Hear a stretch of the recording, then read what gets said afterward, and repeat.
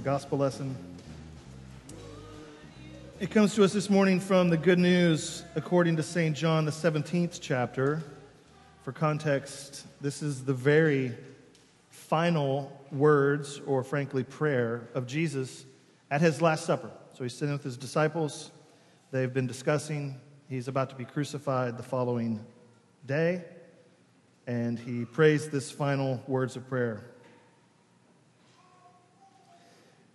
I do not ask for these only, but also for those who will believe in me through their word, that they may all be one. Just as you, Father, are in me and I in you, that they also may be in us, so that the world may believe that you have sent me.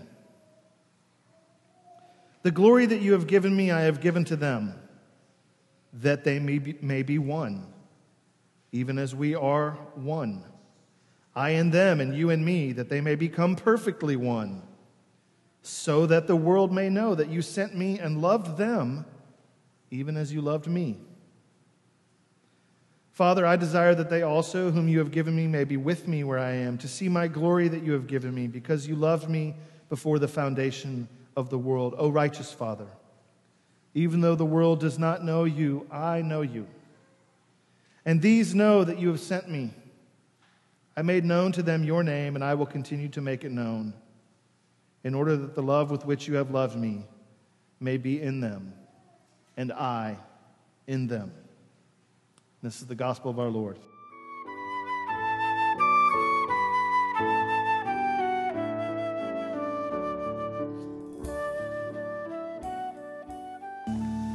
Amen. Please be seated. And in case you didn't get the memo through the e-news this week, there is no children's church today just because of holiday weekend and the sort of last-minute move over here. So as a mercy, what I did was, I've got this little thing, and I put a special thing, and it's called the Brian Stedman clock. And so as soon as I reach the part where Brian Stedman would usually finish his sermon, it's going to start flashing at me that I have only 25 minutes left to go. Not really. So to transition from laughter, which is fine, it's all part of these rhetorical experiences, let me start with actually some more intense questions for our sermon. And why not, right? You give up time on this holiday weekend to come to church. Why not take it seriously and get real for a minute? And so for just a second, start thinking with me of these couple questions. Think about all that you will dream of and work at and aspire to and desire this week and summer and year. And try to summarize that in your head for a second as, what are your life wishes? What are you trying to see happen for you? If you could have just one thing granted, what might it be? Keep it to yourself. It's rhetorical. But think. What are your life wishes? If you could have one thing, what might it be? You might be thinking of something for yourself that you want to experience, and it might be related to an idea also of legacy, that I want to do this in the world so that I can leave such and such behind for others. Now think about a related but different question. Imagine now that you have lived a long life. You've achieved some of those things that you just thought of, but maybe you haven't achieved many of them. Things are winding down in terms of your aspirations about the future, and you're thinking more about the life you've lived, who you are, what you're leaving behind, your legacy indeed. And you can have one last wish that you know will come true.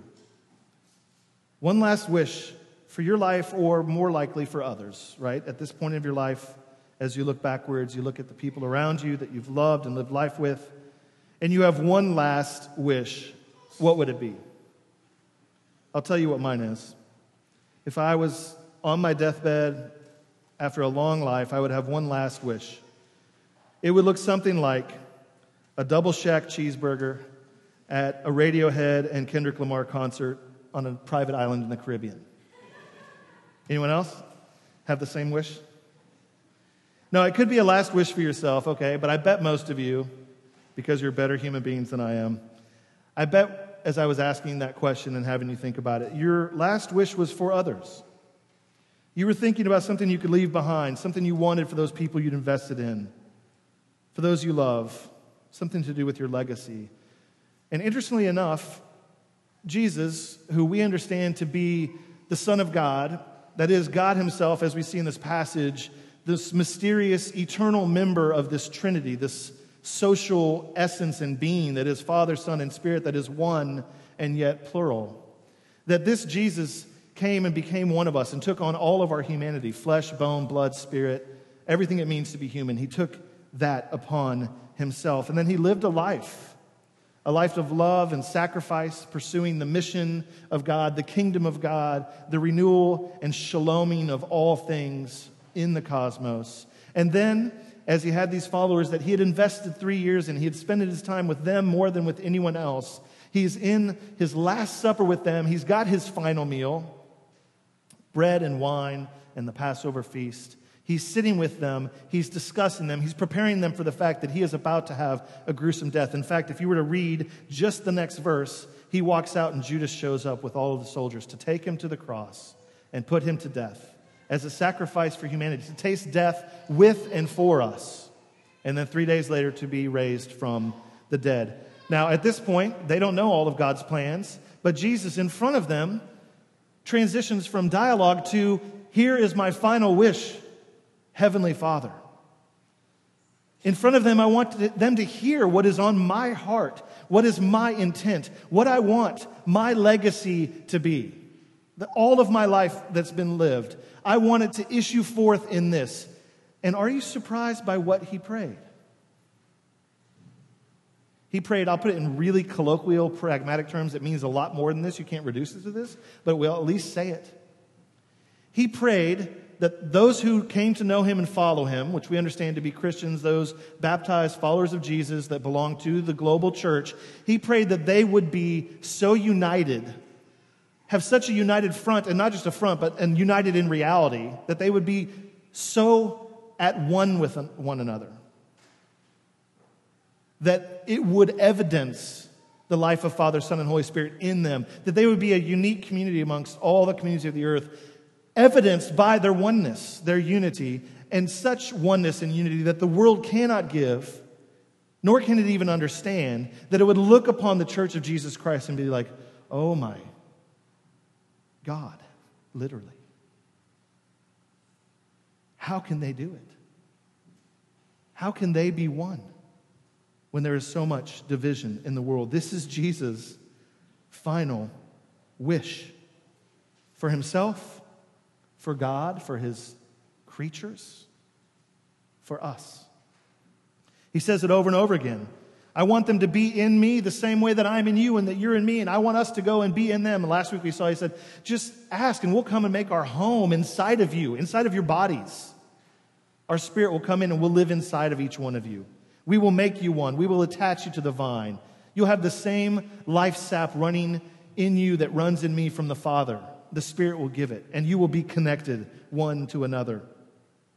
And he says, I want them to be perfectly one. This has the idea of pilgrimage again, of journey, which I've been talking about a lot this year, because the word perfect is this word telos, and it means the end, the goal. It doesn't mean that they would be perfectly one. It has more of the sense of, as you're walking, you mature and you become more and more one. You're more and more like the destination. That's what perfection means, that you're getting to that oneness. And so he prays that we would have this, and that would be our glory. That would be our glory in the world and for one another. And this is the good news of the gospel, that we were once alienated, estranged, alone. At best, we find a little like-minded tribe of people who like the same little things we do and have the same picadillos and the same enemies, and we gather together, and then we find other people that we don't like and we feel superior to or protected from. And he says that's not the way it is anymore. You're going to come through faith in Jesus into this new family that just is growing and becoming more and more one even as it spreads. You are going to come into this new community and live it out. And so in Jesus, we are no longer separated from one another. We can't be. We become brothers and sisters in the family of God, united together by Jesus' own Spirit within us. And just for a second, reflect on that first question I asked you about your life wishes. Some of you are closer to the end of your many beautiful years. Some of you perhaps have many years that you're looking forward to by God's grace. For whoever you are, as you think about the time left and you think about that first question I asked you about your aspirations and what you want from life, this isn't to make you feel guilty. It's just to add something that I doubt very many of us thought of, which is this belief Jesus is telling us that it is fundamental to being human, that we were made for community. Right? And you know that word. I mean, you can see it. Com means the same, unity, that we have the same union. You were made for community. And so you won't become fully yourself apart from investing in community. There's something about God's work of uniting people from across every barrier, from every tribe, every tongue, every nation, every race, every age, every class, every gender, that they would come together and find themselves in unity and then more and more living out unity. And that if you commit to this kind of community, you are becoming more deeply human. You're becoming more the self you were created to be. If this is true, it really, really matters. It changes everything about how you live today. As an individual and as a member of community. Just think about the individual for a second. This should change the way you think about your aspirations and your work and the way that you live today. Many of us invest deeply, and I mean it with our time and our thoughts and our therapy and our finances, in things like our career or understanding ourselves through counseling or our education or our financial sort of package. We invest deeply in these things. And then if you think about relationally, we are constantly looking to others for belonging and even for self-actualization, for identity, security, perhaps for love. And it's why relationships particularly can bless or wreck us. And it's because I believe that we know intuitively that we were made for glory and that there is some actual glory that comes from belonging to community. Think about this. Maybe you've heard this before. You got a piece in art form? Way to go. You played college ball? Wow, that's so awesome. You got written up in the New Yorker? Nice, way to go. You made a beat and they put it on Beyonce's album? That's awesome. I bet you got paid. High five, right? To get into some kind of community, we realize brings a kind of glory with it. And we think often that we don't have a social caste system anymore, but of course we do. In the West, in America, of course, if you boil it down, it's often individualism, and it's also meritocracy. It means that if you can bust down access to the right ladders, bust through the doors, find the right ladders, climb the right ones, work for the right people, get recognized by the right cultural authorities, then you will finally have glory. And of course, you've probably heard this problem. If you haven't heard it directly from Friedrich Nietzsche, who I'm going to quote in The Will to Power, you're aware of this because most of our very good, in many ways, justice movements are also, unfortunately, based on this idea that Nietzsche is about to say to you. He wrote this in Will to Power. My idea is that every specific body strives to become master over all space and to extend its force, its will to power, and to thrust back all that resists its extension. But it continually encounters similar efforts on the part of other bodies and ends by coming to an arrangement with those of them that are sufficiently related to it. Thus they then conspire together for power, and the process goes on and on. Do you hear what he's saying here? There is a zero-sum amount of power. Power is the only thing that we want in the world, and so we find little communities or bigger ones to dominate others. And I don't care if you trend towards the right in politics or you trend to the left. If you turn on the television on whichever one of those stations today, you are going to hear that sentiment. They're out to get you. They want the power. It's time to team up and take back what's ours, or to protect what's ours, or to put forth what's ours. It's this idea of will to power. But see, the Bible says something quite differently than Nietzsche. It says not only that we didn't want to share glory with God, that we didn't want to share glory with each other, and so we tend to fight over it, hoard it, murder for it, scheme for it, and reduce every other person to a competitor, or something to be consumed in order that we can get, keep, and increase our own glory. This is the part that sort of agrees with Nietzsche. That left to our own devices, we do think this, just as he did. And so we have to protect what little we can. And everyone else is out either to compete with us or to take what's ours and consume it. But see, Jesus says in this passage, his final prayer, that from the beginning it was not so.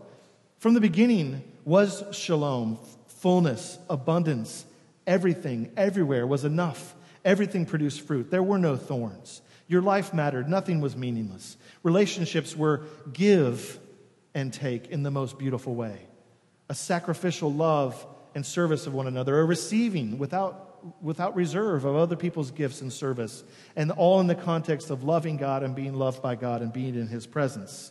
This is the Trinity, and this is the real root of all relationship and all community. To delight in God's provision, in his love, his abundance, and his presence. See, Andy Crouch, and this is at the front of your bulletin, but I'm going to read it to you so you don't have to flip there.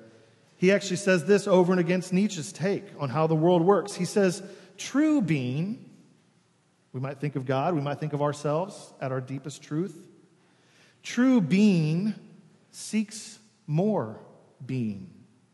It seeks relationship, connectedness, mutual dependence, the power to love, and in loving, create together. This is the true power that hums at the heart of the world, the power to conspire, dominate, and eventually become a single, isolated, lonely God is lifeless. And it's ultimately powerless. What we're saying here is that you cannot have your full glory and become fully who you are on your own. That God created you for unity, and that it's as you prioritize and seek this unity that you actually become more fully human, precisely by becoming more connected to those around you with whom you may have had nothing or very little in common before this journey of faith. To become one is to become like God. Is that how you think about your spiritual life?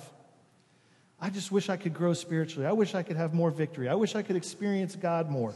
Do you stop and think that part of the way to that, one of the chief ways to that, is seeking reconciliation and deeper understanding and unity of mind and thinking and acting with other Christians? That we would invest our life in seeing the church become more and more one? One writer, Robert Wicks, puts it this way: first, others are there as a source of distraction to you. They're like tiny knots keeping us from focusing on tiny gnats keeping us from focusing on God. Then others are there as a wonderful source of escape. They fill our time so we don't have to face our own nothingness or our own fears, that we are deluding ourselves and that God, in fact, doesn't really exist. Finally, they are there as Christ. No longer are they interfering or alien forces.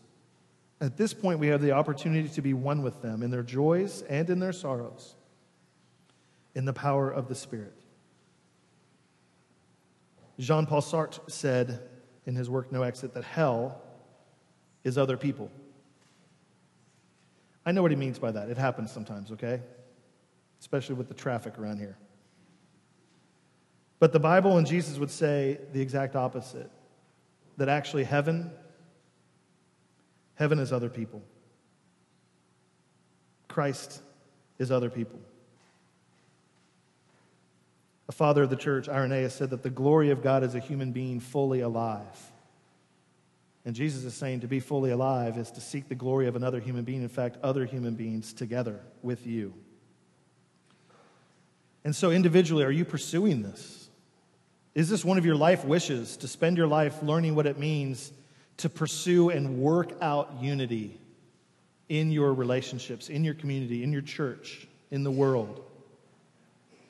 And then to see corporately churches begin to live this out more and more, which to me seems as much of a fantasy as one might stand up here and preach to you at this time, in this age, in this era. It seems like all we can see around us is more and more division. More and more things fraying at the seams and falling apart. More and more anger, recrimination. We see it as, even as the world becomes more and more of a global village, we're just more and more aware in our pockets of injustices and oppressions and systemic unfairnesses. We have as much diversity as ever with just as much division. And at least our class system is getting better, right? More and more people have the same amount of money. No. See, we look around, and even as Sean started to pray, it's discouraging to see the amount of division in the world. And even at its best, living in a liberal democracy, which is just one of the many ways Christians have lived throughout the millennia, we talk a lot about tolerance in America, which I think is great. Here's a hand in favor of tolerance being way better than systemic injustice or animosity or open contempt. But also, at the very end of the day, do you as an individual want to be tolerated? Or do you want to be welcomed and embraced and loved? This is the unique contribution that Jesus gives to us through His Spirit. His contribution to us is that He is at work in the Spirit of love to change us, to help us tear down barriers in our own hearts and minds towards one another, and in our relationships, and in our communities. To see us more and more becoming a community of love, united in oneness. And this is hard. Does your baptism, your creed, this shared meal, is it more important to you than any other thing that might connect you to people? Is it your glory? Do you see this as your glory and reward from God? I want to read one more quote just because I think it's so concrete. This woman's name is Heather King. She's a writer and NPR commentator and a recovering alcoholic. She has not so long ago come to faith in Christ, and she reflected on her initial experience going to a church just like this on a Sunday morning. She says, "My first impulse was to think, oh my God, I don't want to worship with these nutcases." And she's still writing, "Nothing shatters our egos like worshiping with people we did not handpick. The humiliation of discovering that we are thrown in with extremely unpromising people. People who are broken, misguided, wishy-washy, out for themselves. People who are us.